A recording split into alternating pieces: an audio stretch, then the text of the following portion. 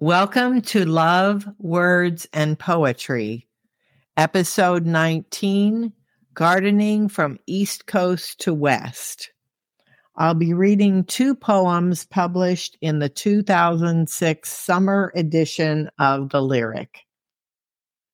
Rum Punch. Tying an April apron on, Poway Valley concocts an ardent brew. Plum appetizer pales before alluring orange blossom sauternes, and first rosé of La Reine Victoire. We reel, imbibing velvet burgundy fragrance of Mirandy's hybrid tea, so rich our eyes go dark, beguiled by damask jubilation.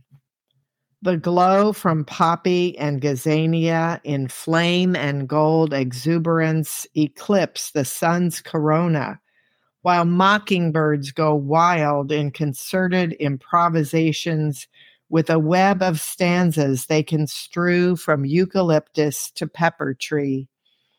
Were we not so drunk on abundance, we'd cling. Instead, we lurch about in glee and sing. Our word of the day is the Perseids, which will appear in the final poem today.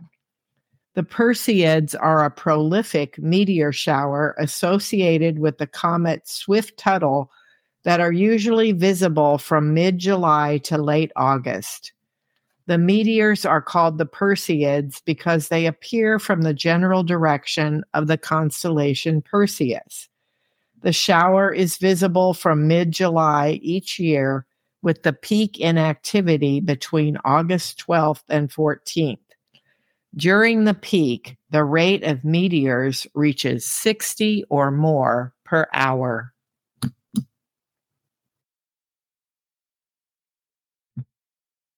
We wrote in our love letters about our feelings about mainly my gardening. My loved Wes, I have a lot of different feelings about my gardening. First, of course, I really enjoy it, and I feel a lot of satisfaction in doing it because it has such tangible and fairly short-term results, which are very visible, and it also gives me some outdoor exercise, which I'm often lacking, especially now while I can't go riding. But I also feel frustrated when I'm tired or just can't seem to get as much done as I want, or when it seems like things are getting ahead of me, and then I feel obsessed with getting more done outside to the exclusion of everything else. I feel that it's a job I have to do, and if I don't, all sorts of undefined bad things will result. Mixed in with these feelings, too, are plentiful helpings of guilt that the gardening is taking away the time and energy I should be spending on the girls or on the house or my writing or on weekends with you. I also feel guilty when I think I'm spending too much money on things for the garden, since far more than clothes or jewelry, I feel like that's money spent on myself for my own enjoyment. My most uncomfortable feeling about gardening is the anxiety I get about your attitude towards it, as if it's something keeping us apart, and you will someday just put your foot down and tell me to stop altogether because you can see even more clearly than I all the bad results of my compulsiveness. Maybe you should make me go to meetings of Gardeners Anonymous. I know you want to help me become more balanced, and I do like working with you together in the yard, and I want to try to do what you want because I love you. Always, Vicky. In Wes's letter, he wrote, "Dear Vicky, I know you think this question will give me a chance to criticize you for spending so much time in the garden, but in a lot of ways, I feel very proud of the work you do there. I enjoy the nice-looking grounds which you have produced, and I like to feel that everyone recognizes what a good job you are doing.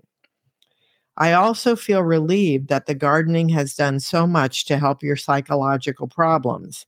It makes me happy to see you so happy out in the garden.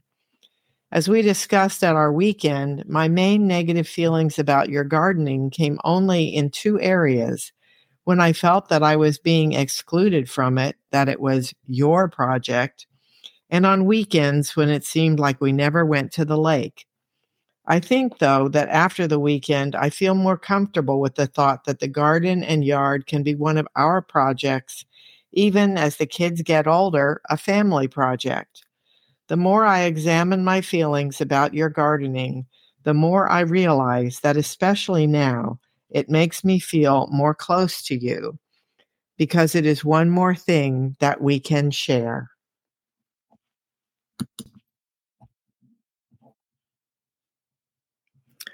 We'll close with a poem about summer. Summer physics.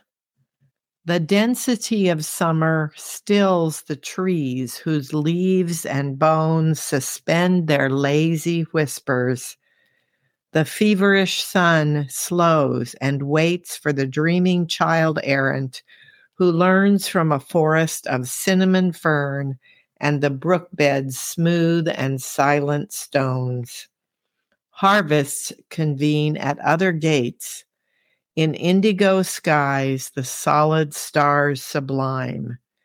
Distant as childhood's idling clock, summer evanesces with the shock of Perseid's meteors rewiring time.